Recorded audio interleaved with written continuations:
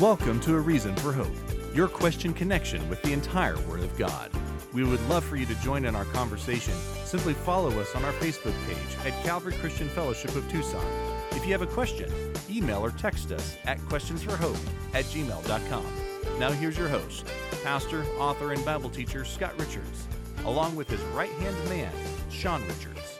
Well, a very good afternoon, morning, or evening to you. Welcome to another edition of A Reason for Hope. Reason for Hope, for those of you coming across our broadcast for the very first time, is our daily journey through God's Word, one question of the heart at a time, and that's certainly where you come in.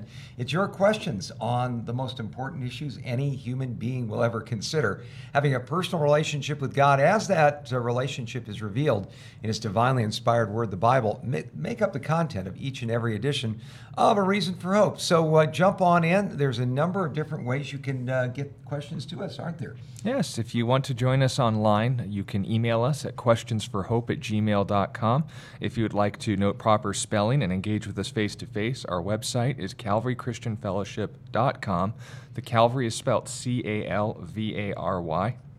As opposed to reference to horseback, that is the mountain on which Jesus was crucified. And the reference and term for the website will also be included in calvarychristianfellowship.com under the Watch Live tab. You'll be sent to a page and website titled ccftucson.online.church, where we are live streaming and counting down to the next broadcast when it unfolds, and our biweekly Bible studies going through Luke and Revelation, at least at the time of this recording. Yep. If you want to send us questions there, it will of course be something we can monitor live as the broadcast is unfolding. But if you are only able to touch and go, which is becoming the wisest approach to internet use, feel free to make a note of the email address and listen at your leisure. If you'd like post recordings or perhaps organization to keep track of what days they were uploaded and maybe what topics were covered, our YouTube page is A Reason for Hope and Facebook is Calvary Christian Fellowship of Tucson. Give us a like and subscribe, and the advantage is that you'll be notified when we are going live in your respective time zone. However, since we don't control when or why we are taken off of those platforms, and it has happened before, we want to encourage you, if we are not broadcasting and we don't give you prior notice, join us on our website. They can't ban us on our own platform. Keep us in prayer that, of course, we will be speaking the truth in love, but with an emphasis and no compromise to truth. And speaking of prayer, we also want to start doing that ourselves before getting into your questions. So let's. Okay. Lord, thank you so much that you love us, and thank you for your presence here with us, not only with us, but with every person that is joining us here today. Thank you for your promise. You'll never leave us and never forsake us. And Lord, we thank you so much that your truth is a lamp unto our feet, a light unto our path, especially in these confusing times where it seems like so many people are stumbling. Help us to be people that come away from this broadcast not only with a greater appreciation of what your word has to say about our lives, but who your word ultimately points us to, and that is having that personal relationship with you. It is so beautiful and makes every other relationship we have worth having. Thank you for this time. We commit it into your hands in Jesus' name. Amen. That is true. Now, there was an interesting question sent along to us. This is regarding the Canon. The individual who sent it along wants to know which canon is the right one. Why should I have faith in the men who decided on this particular canon? So there's two assumptions there. And from what I can tell, the Catholic canon was set in the 4th century, but the Protestant 66 wasn't standardized till the 19th century when the Apocrypha was removed. I'm not sure about the Orthodox canon. There are, of course, many less popular canons to choose from. Not much of that was accurate, but we'll take it piece by piece. Yeah. Let's first start with the dictionary. What does the word canon mean? Well, the word canon comes from a Greek word canon, which literally meant a measuring stick. And when we talk about the canonicity of Scripture, what we're not talking about is, although it is part of the discussion, is not, say, a church council that got together and decided which books were in and which books were out. A lot of the people say that happened at the Council of Nicaea, which it did not. You mean Dan Brown lied to me? Yeah, Nicaea did not really deal with the canon of Scripture. The Council of Chalcedon did. But all they really did at the Council of Chalcedon was recognize what had been pretty much currently accepted for the past 200-300 years or so. J.I. Packer, the famous theologian, once put it this way: the church no more gave us the canon, that is, the list of divinely inspired books in the Bible, then Sir Isaac Newton gave us the law of gravity. All they did was recognize what God, in fact, had done. And so when we talk about the canon of Scripture, what we talk about is a series of standards that were applied to a number of books. The idea behind that church leadership, didn't decide these things. I think could be a little misleading. The early church did accept these things, but based their decisions, particularly in the New Testament, on which books were considered to be divinely inspired, based on some pretty basic standards. First of all, apostolic authority. In other words, was a book written by an apostle or a direct associate of an apostle. Now, why would that be important? Because, again, Jesus gave to his apostles the ability to share the message of who he was and what he had come to do. So they were eyewitnesses to the Right. things that they reported. And no, what we're talking about right now is the New Testament canon, which unfortunately for the individual that asked the question is universal across every denomination apart from cultic groups. So when we're talking about Orthodox, Catholic, or Christian, the councils that were gathering together were recognizing the same 27 books of the New Testament that we still read today. Right. And it was first There's and no most difference in the Roman Catholic and Protestant canons as far as the New Testament is concerned. So what is the difference? Well, and we'll build on this point as well from the ground up. It was important to establish these by first understanding the information either came from an eyewitness of the things they were reporting, the life, death, and resurrection of Jesus, Right. and the significance therein. So starting with reliable sources, and this is, again, across the church, there is no controversy on the New Testament canon, not just from apostolic authority, but what else for the new? Okay, the second thing was what were the particular books free from errors historically? In other words, if God had divinely inspired these books, they would not, say, contain statements that were easily falsifiable in terms of a historical sense or a geographical sense or a political sense. That was another standard. The other was, did any of these books contradict the clear teaching of Jesus and his apostles contained in other books? In other words, there were already, by the end of the first century, individuals that were writing spurious books, giving their accounts of the life of Jesus, the cachet of having an apostle having written them. But you could easily tell the true from the false by taking a look at the content of these books. And of course, whether or not the author who produced this new information had already been dead for almost a century at that point. Yeah, exactly. Like the Gospel of Thomas or other One of books the along more those well-known lines. early ones, but we note that these things weren't thrown out of the Bible. They were compared to what was already recognized and dismissed because they didn't measure up. They didn't fit the canon, the measuring stick. Yeah, and the third quality was that there is a supernatural quality to them, that the church in general found these books to be divinely inspired, that they would produce spiritual growth in the lives of people, and hence be accepted pretty much across the board in early churches. Now, So- as far as any controversy that proceeded through the ages, if he's going to set the, I guess, not the bar, but the start at the 4th century to the 19th century, there was a 2nd century question as to whether two books, the ones that I at least can name off the bat, the Shepherd of Hermas and others, where the letters of the apostles, of course, were presented because they met one of the standards, right?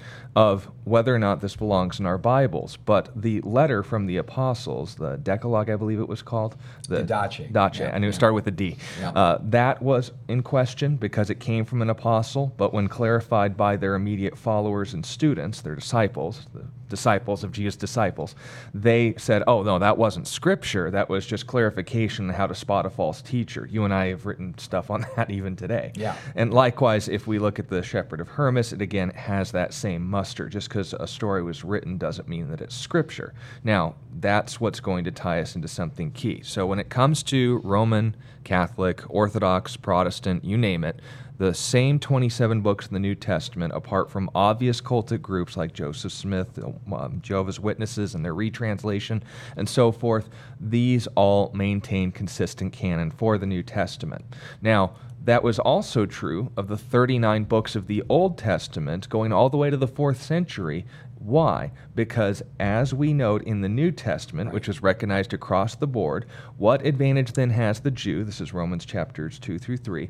Much in every way, for to them it was committed the oracles of God. They used the Jewish scriptures, the ones recognized by them as scripture, as an authority. Right. And it wasn't until the 14th century, towards the beginnings of the Protestant Reformation, that books from the Apocrypha were not removed, as the questioner said were removed in the 19th century, but rather introduced around 1100 years after the supposed canon had already been founded. So some facts need to be clarified here. Yeah, in the 15th century. Now, the Apocrypha, which means, as opposed to apocalypse, which means to reveal, means to conceal. These books were considered by the Jews, who not only wrote them, but also those who examined them in later days. We'd note Esdras, 1st and 2nd Maccabees, 1st through 5th Enoch, and many others. These books were not considered canon by the Jews who wrote them. Why? Because, as was stated, along with the New Testament canon, some principles carried over. Obviously, there weren't Old Testament apostles, not in that sense, but there were Old Testament prophets. Right. And a prophet had to be compared to the first man who was basically had his feet held to the fire, but didn't burn up, when it came to claiming to speak for God in the form of writing. God had spoken to people throughout history, but not in that form. So when Moses, good old Moshe, was basically asking God at the burning bush, how will I know, how will they know that you have sent me? He not only gave him his covenant name, but from that time forward showed miracles, publicly verified introductions to the normal workings of nature to show that God was speaking behind this man. And just like God is also expected to get his facts right and to be consistent with his character, all this was put in documentation in the 5th book of the Pentateuch, Deuteronomy chapter 18, and noting what has the Lord spoken, what's scripture, and what isn't. First, accuracy. Second, consistency. Third, accountability. If you failed one of these standards, you would be stoned to death. Capital punishment dissuaded false prophets. And then finally, public miracles, whether that was in the form of predictive prophecy or in interventions in nature. The ones who were most prominently known for that were Moses, Elisha, Elijah, and a few others. But noting the majority of our Old Testament is built on that credibility. Did it meet the standard of Moses? Esdras was false, not just because it includes some iffy information historically about the goings-on of Assyria at that time. It's what it marks in its note in the adventures of this individual and the Archangel of Healing, who doesn't exist. The point of emphasis is what? That not only is this inaccurate, not only did the author himself not claim to be a prophet of God, but what? No miracles backed up this information as far as the healings that took place in the story. They were reported, but they weren't verified to anyone who was documenting them. And also noting the events that took place in the 8th century were written down in the 2nd century. No one alive was there to verify them. Right. That's important. And that same was noted for the first 39 books of the Old Testament. That's why Esdras, for example, isn't in there. Right. We look at Enoch. Well, Enoch goes back to the time of Adam, and noting his adventures in all of the insights into the supernatural realm that too many ministries like to give more credit to than they're due. A, the authors never claimed this was divinely inspired revelation. B, they were never tested for a claim they never made. And finally, on top of the inaccurate information held within, what was absent? No verification. all of the information that's being given in there, on top of the fact it wasn't written by an eyewitness. No one was around during Enoch's time to verify that information. It was written in the 2nd century BC, not the 6000s BC. Yeah. Note that point. It's talking about things in a fictional context, which, by the way, is allowed. But much like anything else that we note about the Bible today, the Chosen series and so forth, there's controversy, but we're not going to slap on the creative license of those TV shows and put it in our New Testament. Why? Not verified by an eyewitness, not tested according to the standard of a prophet, Old or New Testament. But then something happened. Those pesky little, there weren't Protestants at this time yet, Catholics, interestingly enough, started asking questions about the issues of indulgences, the issues of these cardinal versus venial sins, and other secondary issues as far as political structure, and wanted to have public discourse and debate about it. But instead of being rationally talking people, like most in the Middle Ages at this time, globally, by the way, they decided to put them under arrest and threatened them. Shut up, they explained. Yes. So what happened? Well, the Protestant Reformation, the protesting of these movements in the Catholic Church began, and thus the church splits were taking place. Now, there were elements borrowed from the Muslim tyranny, and of course the Inquisitions were founded to silence it in certain ways, others in just basically political pressure and threats. But as it varied and as it intensified, these were the sort of things they started to make steps to do. On top of the sword, they also used the pen. And what was the majority of their influence in that regard? It was the Council of Trent, where the books of the Apocrypha that were not recognized as divinely inspired scripture by the Jews who wrote them and the Jews who continued to preserve them as interesting historical writings, nonetheless, or even the Roman Catholic Church prior to the time of the Council of Trent. All the way up till that century. What did they do? Well, we got a new revelation, and as the authority of the church, I'm summarizing, of course, that was how the council went, but they said, these books are now recognized as canon. Why? Because it gave answers to the good questions that were being asked by the Protestants. Sola Scriptura, Scripture alone. Where is this in the Bible? Sola Fide, Sola Deus Gloria, and on it goes. But when they added these books, it was not only in the vaguest sense justifying issues like indulgences, like prayers to the dead, like iconography, and what was the word? I guess concerns over certain practices involving, not indulgences, I mentioned that already. It'll come to me in a moment. Well, prayers for the dead, indulgences. Purgatory, that's the what I was idea thinking of purgatory, yeah. Yeah, so those were vaguely mentioned or alluded to in these fictional writings, and so they used them as justification to those who were protesting. Now, obviously, the denominations that spurred forth weren't angels and saints either, not in a moral or ethical sense, but when we're talking about the establishing of the canon, whoever told you, and I can think of a few, but all of them are still held to the same standard of accountability, that the Protestants removed the Apocrypha from the canon in the 19th century is lying to you. Also note the introduction of the Apocrypha in the 14th century was predicated on fraud because they didn't have answers to good and legitimate biblical questions.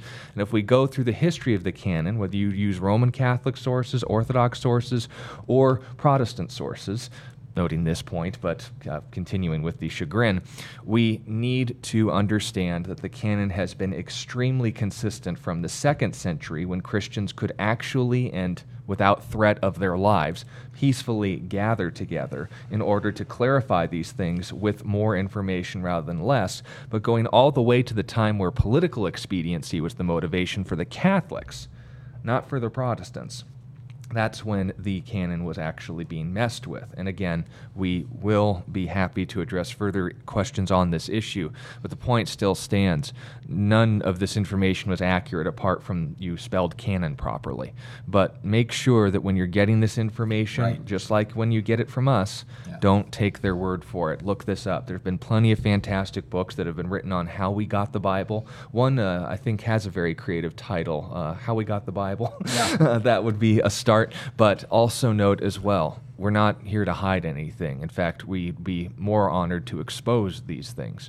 If, on the other hand, you're being manipulated into dismissing those pesky Protestants, or maybe just clarifying what a Catholic friend told you, it's not accurate. Yeah, if you want to read a great book on the subject, I'd highly recommend Dr. F.F. Bruce's book, The Canon of Scripture, available on Amazon or any other site you want to go to. Not a long book, but Dr. Bruce does a wonderful job of showing exactly how we got the Bible that we have today.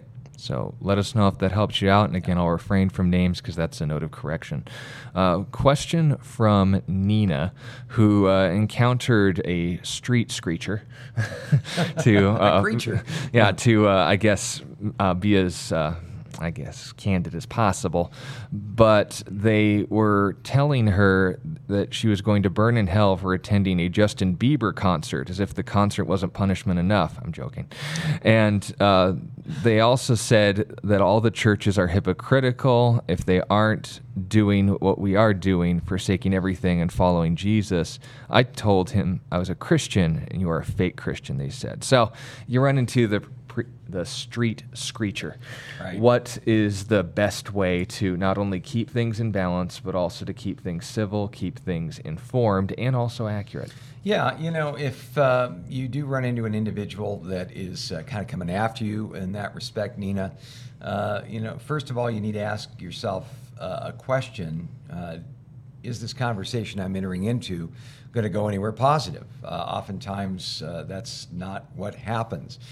Some of these street preachers that I've encountered, I don't want to paint with too broad a brush because I've done open-air evangelism before, and it can be done in a way that is respectful. I guess the thing that I would say is open-air evangelists have a common spiritual flaw to them in that, first of all, they can be very aggressive in terms of declaring other people's sins.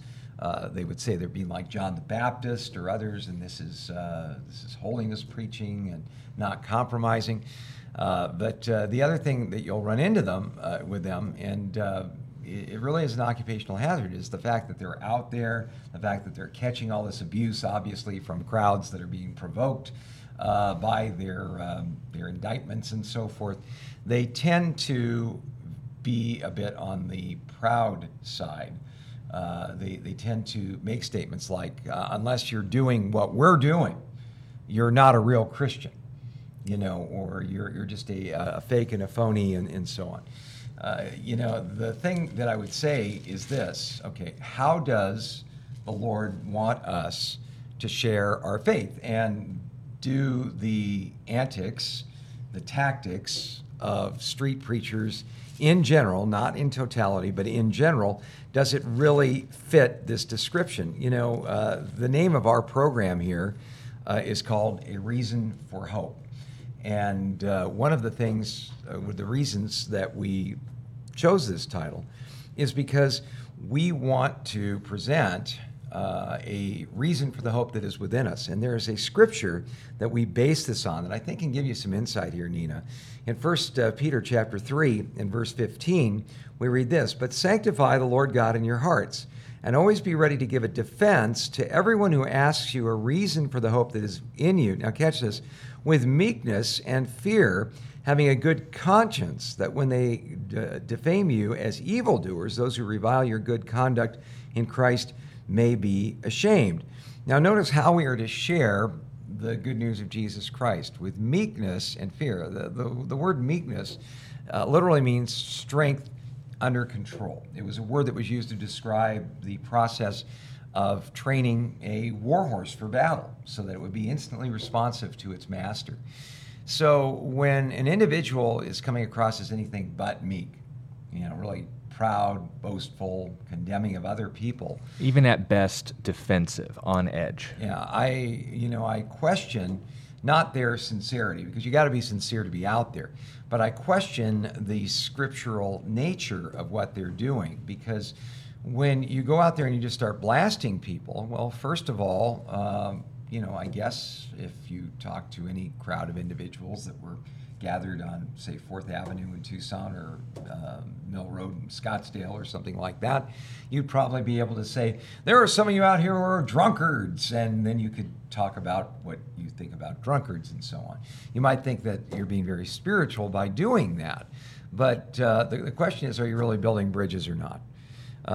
When people walk away from an encounter like this, like yours, Nina, where they aren't really sharing the gospel so much with non-believers or trying to build bridges with non-believers, as much as they're trying to identify believers that don't, say, live up to their particular standards. I think the meekness and fear, the fear of God, not the fear of man, the standard there just doesn't line up. When I was, especially at the U of A, we used to have these street preachers who would come through on a regular basis, and they would set up on the U of A mall, and they'd get a big stink going.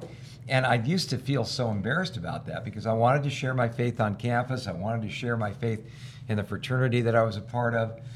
But I just felt like these guys were setting us back, verifying a lot of the stereotypes that I was trying to work against in that set of circumstances.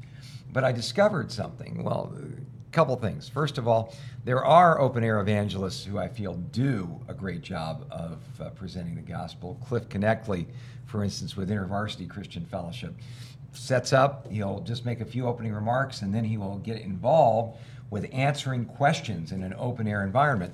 And I've had the opportunity to be able to go along and share with Cliff on a couple of occasions, one at the University of Wisconsin in Madison, very liberal campus.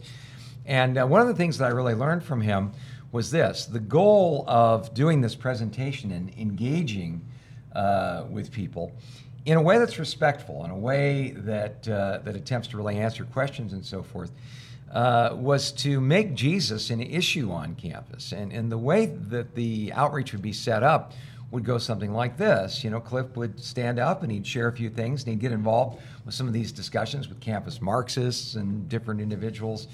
And it would create a stir. And the real ministry, according to Cliff, and I think this is fascinating, wouldn't happen necessarily between him and the crowd, but the individual InterVarsity chapter that would invite him in, or the other Christian groups that would support the endeavor, would have people in the crowd who would say, well, what do you think about this guy?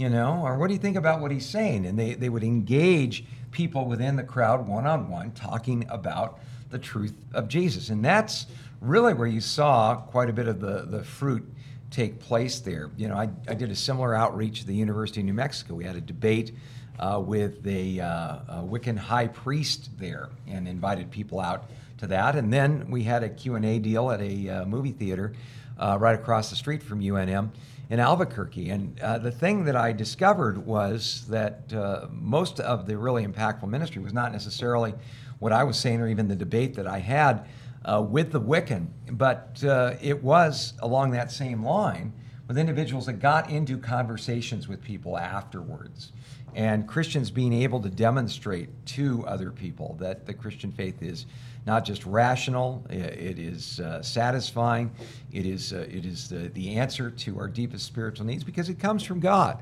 and that God can change people's lives if they're open to his message. So, when I saw that, I thought that was a really good thing. Now, what do you do when you see somebody doing it wrong? There's even a way to overcome that, and I finally figured this out over the years. Instead of just wincing and going, oh gosh, this person's really making my ministry a lot tougher, what I'd do would be I'd get in the crowd and do the same thing that I learned from Cliff Connectley. I just say, hey, what do you think about this guy? Oh, I think this guy's just a real judgmental nut, or something. And I'd say, isn't it amazing how different Jesus is than all of that?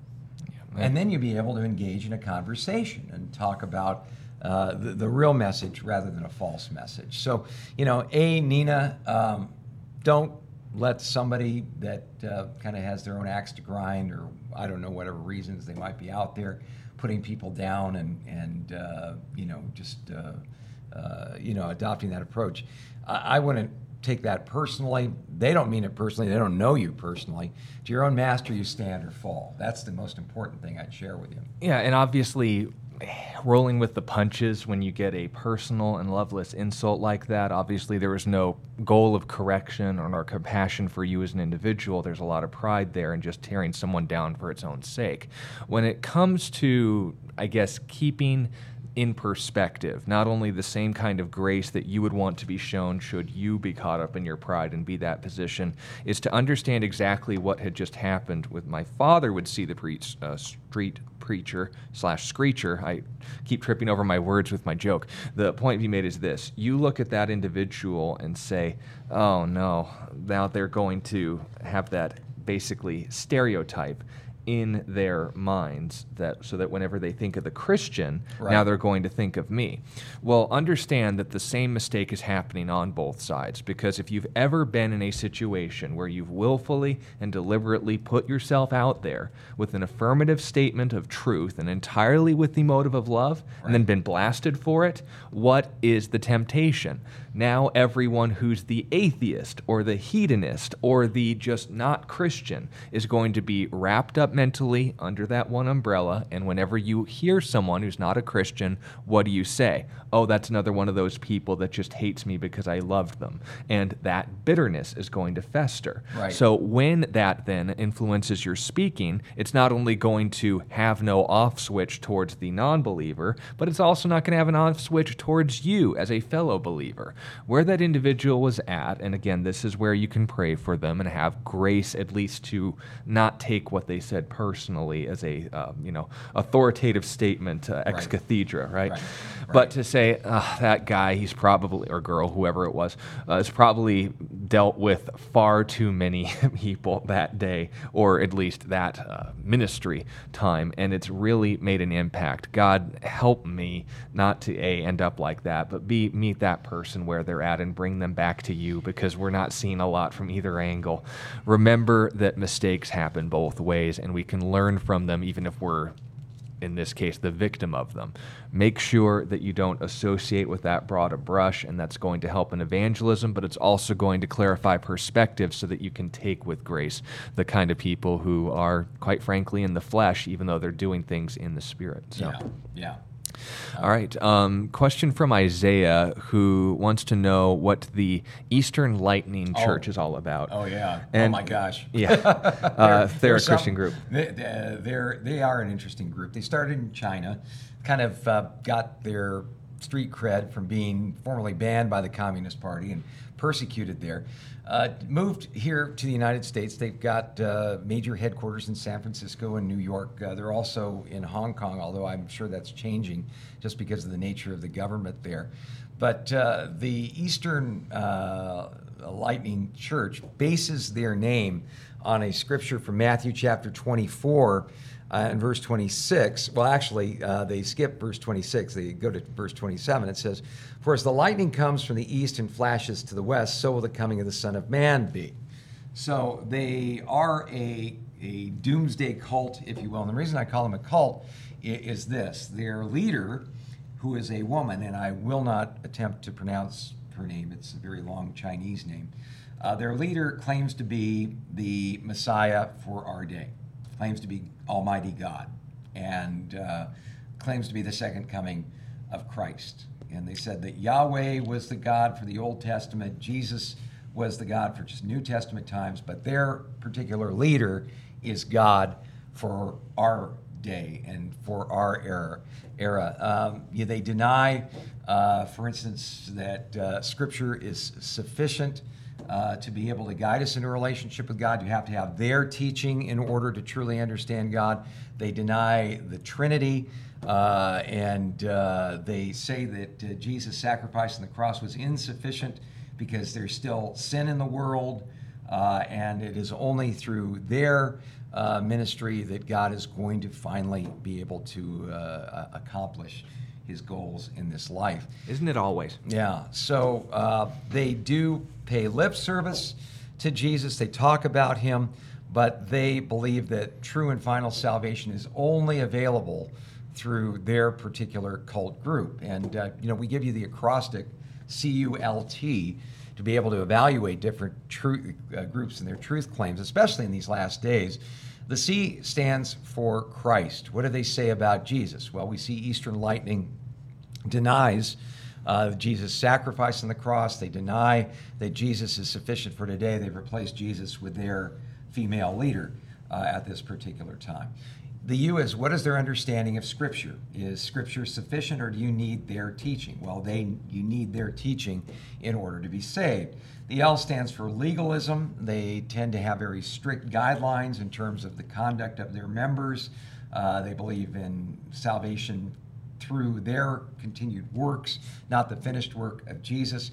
And finally, T, who do they tell you to trust? They tell you to trust their particular organization. In fact, they are so paranoid about their organization, they shroud their organization in secrecy. Their members will use intimidation and strong-arm tactics to be able to gain new followers. They will pressure you to continue to attend their meetings and so on. It's just, they are CULT right down the line, a cult. And note as well, when you see someone getting persecuted, that's no more proof for them being true than it is for the Muslims in China, the Uyghurs that are currently being put in concentration camps. Or it's true. It's horrible, but it doesn't mean their belief system is true or false. Oh, and absolutely. But that's the point that being emphasis. It's no more proof of their truth, it's proof of their sincerity. But you can be sincerely wrong. Muslims are persecuted, but that isn't proof of Islam. They usually leave out the fact they're persecuting each other for not being Muslim enough. When we note aberrant cult groups say, oh, you're persecuting me, when I'm just questioning them about their faith. Right. Or maybe they are facing legitimate persecution in a financial or even physical sense going overseas. That's no more proof of their belief system's validity. That only shows the impact that belief system has had on the individual. But note, as you said, Isaiah, you can be deceived. That is why you need to trust the substance of the claims. And if Jesus gave us very explicit and plain details about his coming, ironically, in the same chapter that they reference to name their denomination or cult, that is, I guess, adding irony to the icing. Yeah, I would just back up a few verses there in Matthew 24, where Jesus himself says, then if anyone says to you, look, here is the Christ, or there, do not believe it. They believe their female leader of their group is the Christ. We can say from Jesus' own words here that we should be very, very skeptical. In fact, verse 24 says, for false Christs and false prophets will rise and show great signs and wonders to deceive, if possible, even the elect. See, I've told you. Therefore, they say to you, look, he's in the desert. Do not go out. Or look, he's in the inner rooms. Do not believe it. In other words, they say if Jesus has come back in the manifestation of our particular group's leader, don't believe it. Jesus said, I've warned you about that already. And note, it even mentions performing signs and wonders. I don't know what testimonials that they have regarding miracles performed in this woman's name, but that's not even sufficient. We talked about this last week about the ultimate Antichrist and his false prophet performing signs and wonders. Yeah. But why do we judge him as a false prophet? Not because of his miracles, not because of his popularity, but because he tells people, what? In the name of the God of Israel, which the Antichrist will claim to be, make an image of this man and worship it. Now, right. That's a direct violation of Exodus 20. Now, are you saying the Old Testament applies to our standards for Christians today? Yep. The nature of God has, in fact, changed. Its application might be different, but understand the definition of God's nature is still unchanged.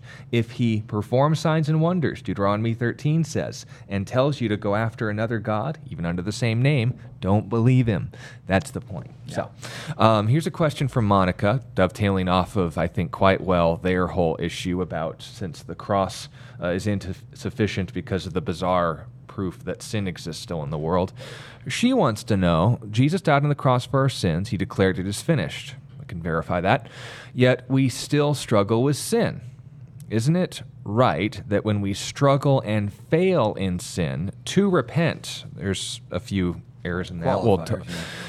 Ask for forgiveness to keep our relationship from stagnation. Can you please describe the difference between positional and familial sin and forgiveness. I don't know where those terms come from, Monica, but let's start from the top. So when Jesus died on the cross and he said, "It is finished," what was accomplished? Our righteousness before ourselves or before the Father? And is there a difference? Well, yeah, and when Jesus said it is finished, that means that all of our sins, past, present, and future, have been forgiven by God. And Colossians note this, wiped out the handwriting of requirements that was against us, not Right. towards ourselves in our immediate sense, otherwise Romans 7 wouldn't exist, Yeah. but in the legal sense before God in judgment. And that's the key, Monica. You know, some people say, well, if all my sins are forgiven and I'm a new creature in Christ, and Ephesians chapter 2 says I'm already seated in heavenly places in Christ Jesus, why do I still struggle with sin? Well, we struggle with sin because basically we are living in a place where the Lord is doing a work within our lives, both positionally and practically. When we say that we're a new creature in Christ, we say we're seated in heavenly places in Christ Jesus. When Romans chapter 8, for instance, says that whom God called, these he also justified, and those whom he justified, these he also glorified, past tense. What that's referring to is our positional righteousness with God, which never changes. But practically, that righteousness has to be worked out within us. 2 Corinthians chapter 3 says, we all with unveiled face, beholding as in a mirror the glory of the Lord, are being transformed into the same image from glory to glory. You know, even though we come to God just as I am, without one plea, but that thy blood was shed for me, and that thou bidst me come to thee, O Lamb of God, I come. That's the reason we can come to God, because God gives us his unconditional acceptance. When we were yet sinners, Christ died for us. God demonstrates his own love for us in that way. Romans chapter 5 and verse 8 says, but having come to God, we are told that God then begins a work within our lives. Maybe the best way to put all this together is to see Ephesians chapter 2, verses 8 through 10, Monica.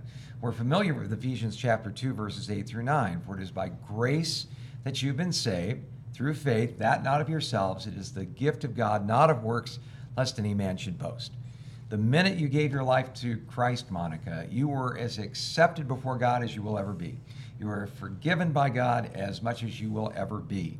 You are a possessor of eternal life as much as you will ever be. Jesus said in one of my favorite scriptures in John chapter 5 and verse 24 that the one who hears my words and believes in him who sent me has eternal life. They will not come into judgment, but have passed from death into life. Jesus said it's all been done for you.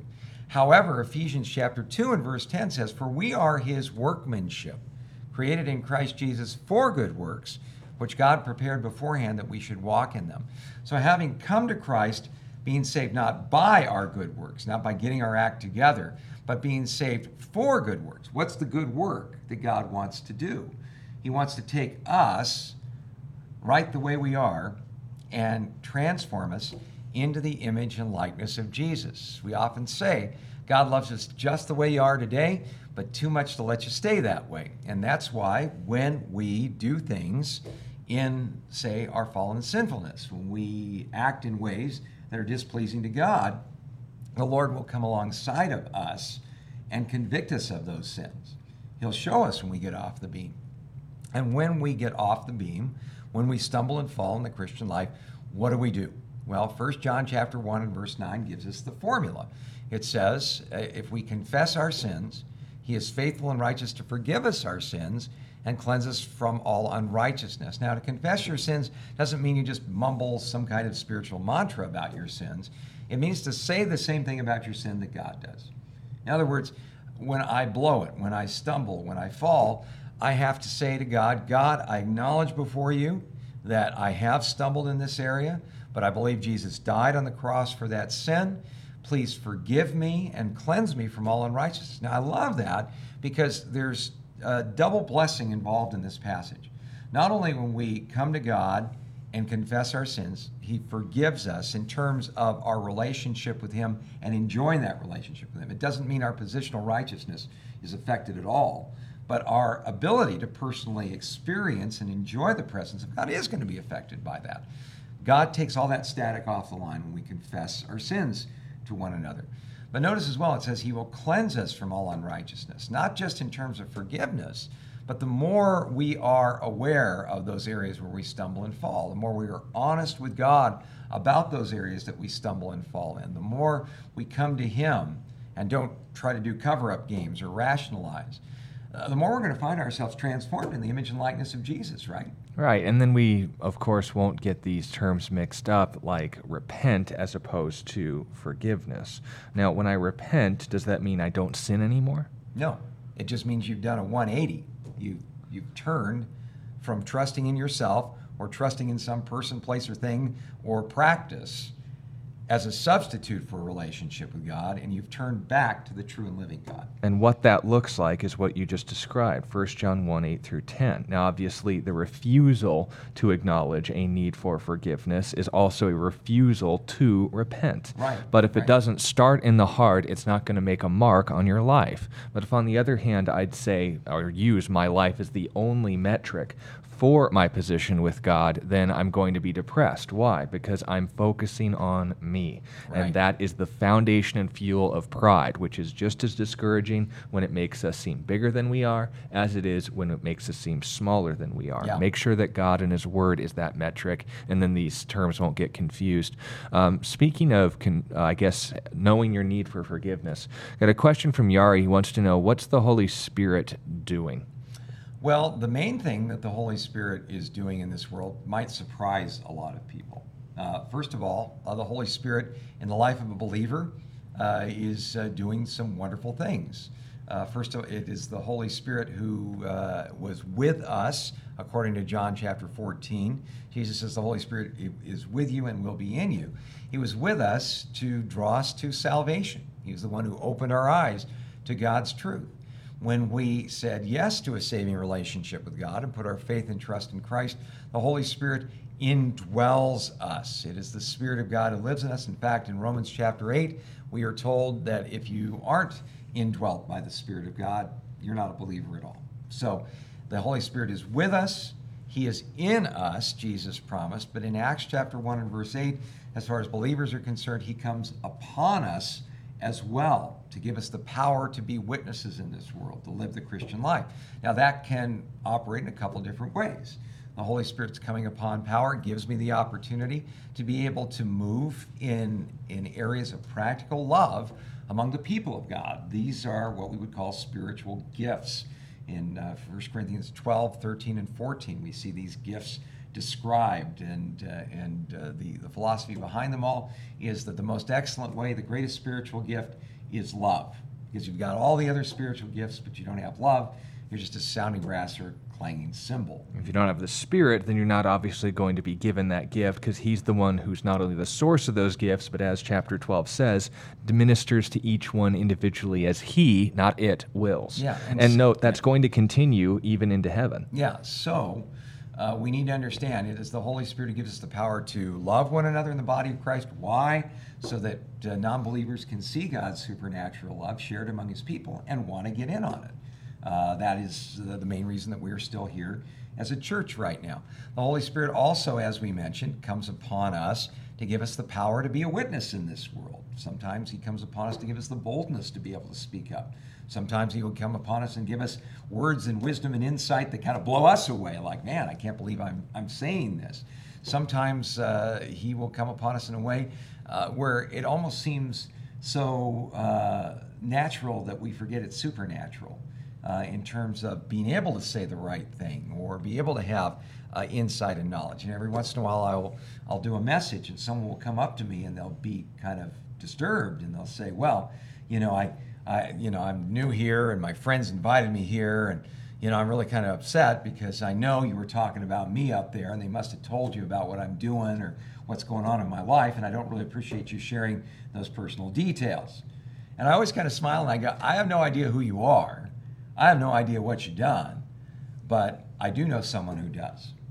And they'll just be like, oh, I can't believe that. Well, that's not something I try to gin up or simulate or try, oh man, there's someone out there in the audience with lower back pain. Well, duh, but the Lord just does it. And, that's why Jesus said these signs will follow those who believe. It doesn't say those who believe will follow signs. So we see the Holy Spirit doing these things in the life of the believer. He draws us to a saving relationship with Christ, indwells us, makes us born again through the Spirit, gives us the power to love one another and to reach out to this lost and dying world. What is he doing in this world? Well, John chapter 16, Jesus said, when the Spirit of truth has come, he will convict the world of sin and righteousness and judgment. Three things that the Holy Spirit is up to in this world today: to convict the world of sin. That is to convince people beyond a shadow of a doubt what? That they need help, that there is a need for a Savior. Yeah, exactly. And having seen their need for a Savior, having known that they're separated from God, maybe by their conscience, maybe by a sense of emptiness within their lives, then he's going to convict us of righteousness. A right relationship with God is possible because of what Jesus has done for us. And then he's going to convict the world of judgment.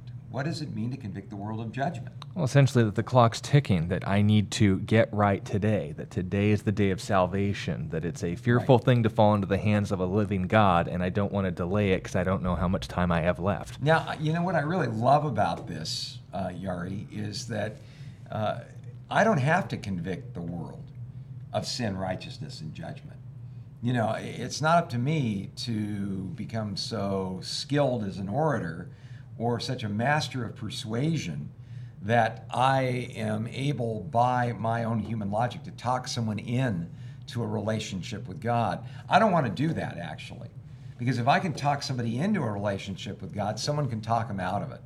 But if the Holy Spirit himself is the one who comes to you and opens your eyes to the truth, then you're going to have a faith that takes a licking and keeps on ticking.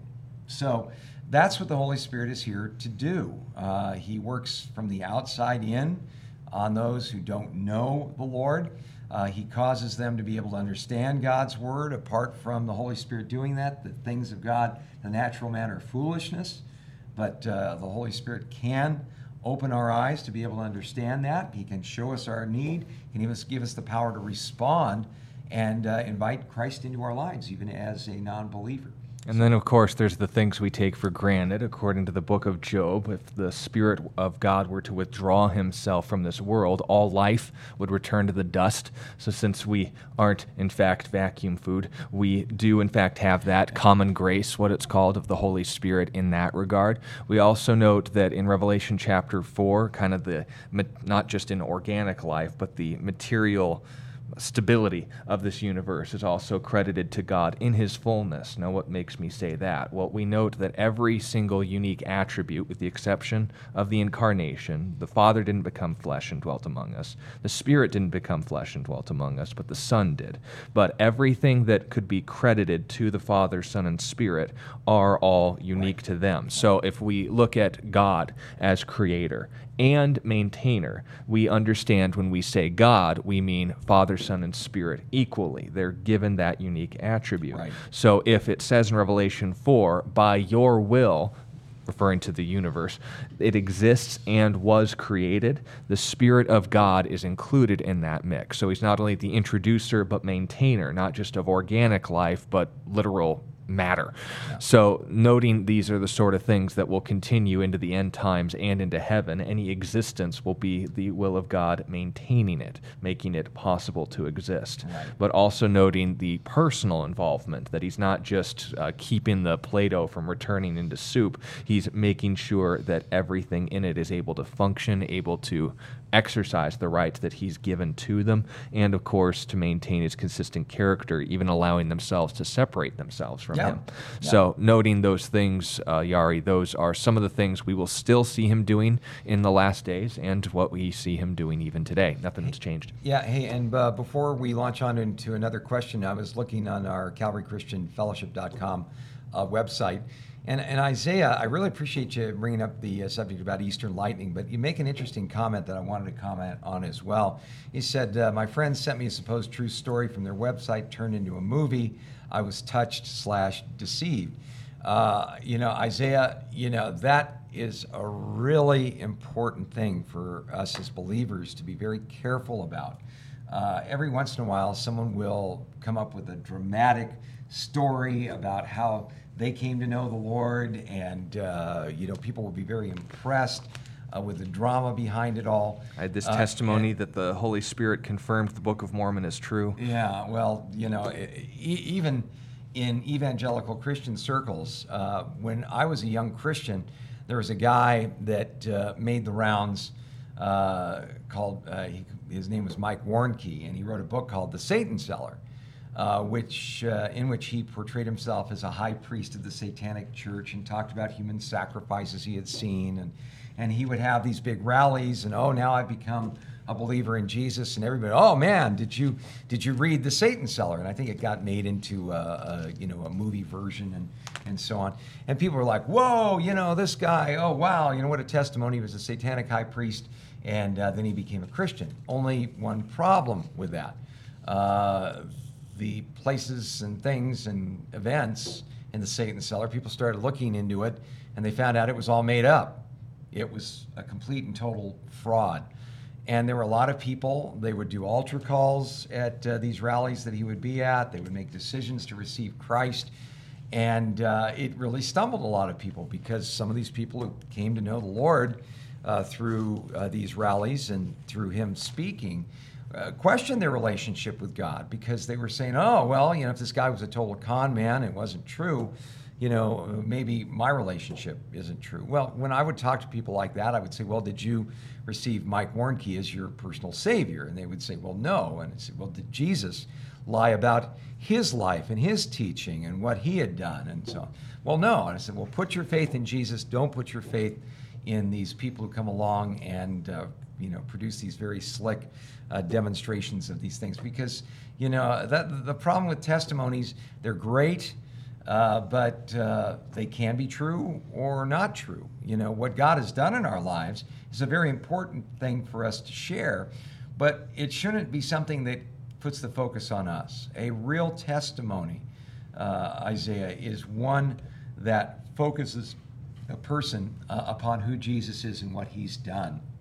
And so, if a group gets highlighted through a person's testimony, if a pastor, if a program gets highlighted through a person's testimony, I'm always, there's always a check in my spirit about it. It always seems a little off, because we, like Paul said in 1 Corinthians, should preach Christ and him crucified, not ourselves. So very important for us to make that distinction. Just wanted to get that commented. All right, and we got about 30 seconds before the music turns out, and this, contradiction, not actually, but it might get a little technical. So don't want to have to rush a keen topic, but we will be doing Apologetics Monday or Tuesday. Tomorrow. Wednesday for those listening on Reach Radio. Just to recap, though, if you run into a contradiction, we do have time to clarify this. Make sure they know what a contradiction is. A violation of the second formal law of logic, A cannot equal non-A. Two things in the same way, in the same sense, can't be true and cancel themselves out. The problem is when people say contradiction, it's just a big long word that they think means difference. And if you actually call their bluff, that's step 2, clarify in the passages that a difference of detail is not a cancellation. But of course, you need to make sure the person is objective. And of course, we always recommend, if I were to answer that question, would you consider giving your life to Jesus? Of course, in the days of modern internet, that's rarely followed through on, but doesn't mean you can't ask. God bless you. God bless you. You've been listening to A Reason for Hope. Thank you again for joining us as we continue our journey through God's Word, one question of the heart at a time. Until we meet again, we would love to connect with you. You can text or email your questions to questionsforhope@gmail.com. You can also find out more about our ministry at calvarychristianfellowship.com. And be sure to join us next time on A Reason for Hope. A Reason for Hope is an outreach ministry of Calvary Christian Fellowship in Tucson, Arizona.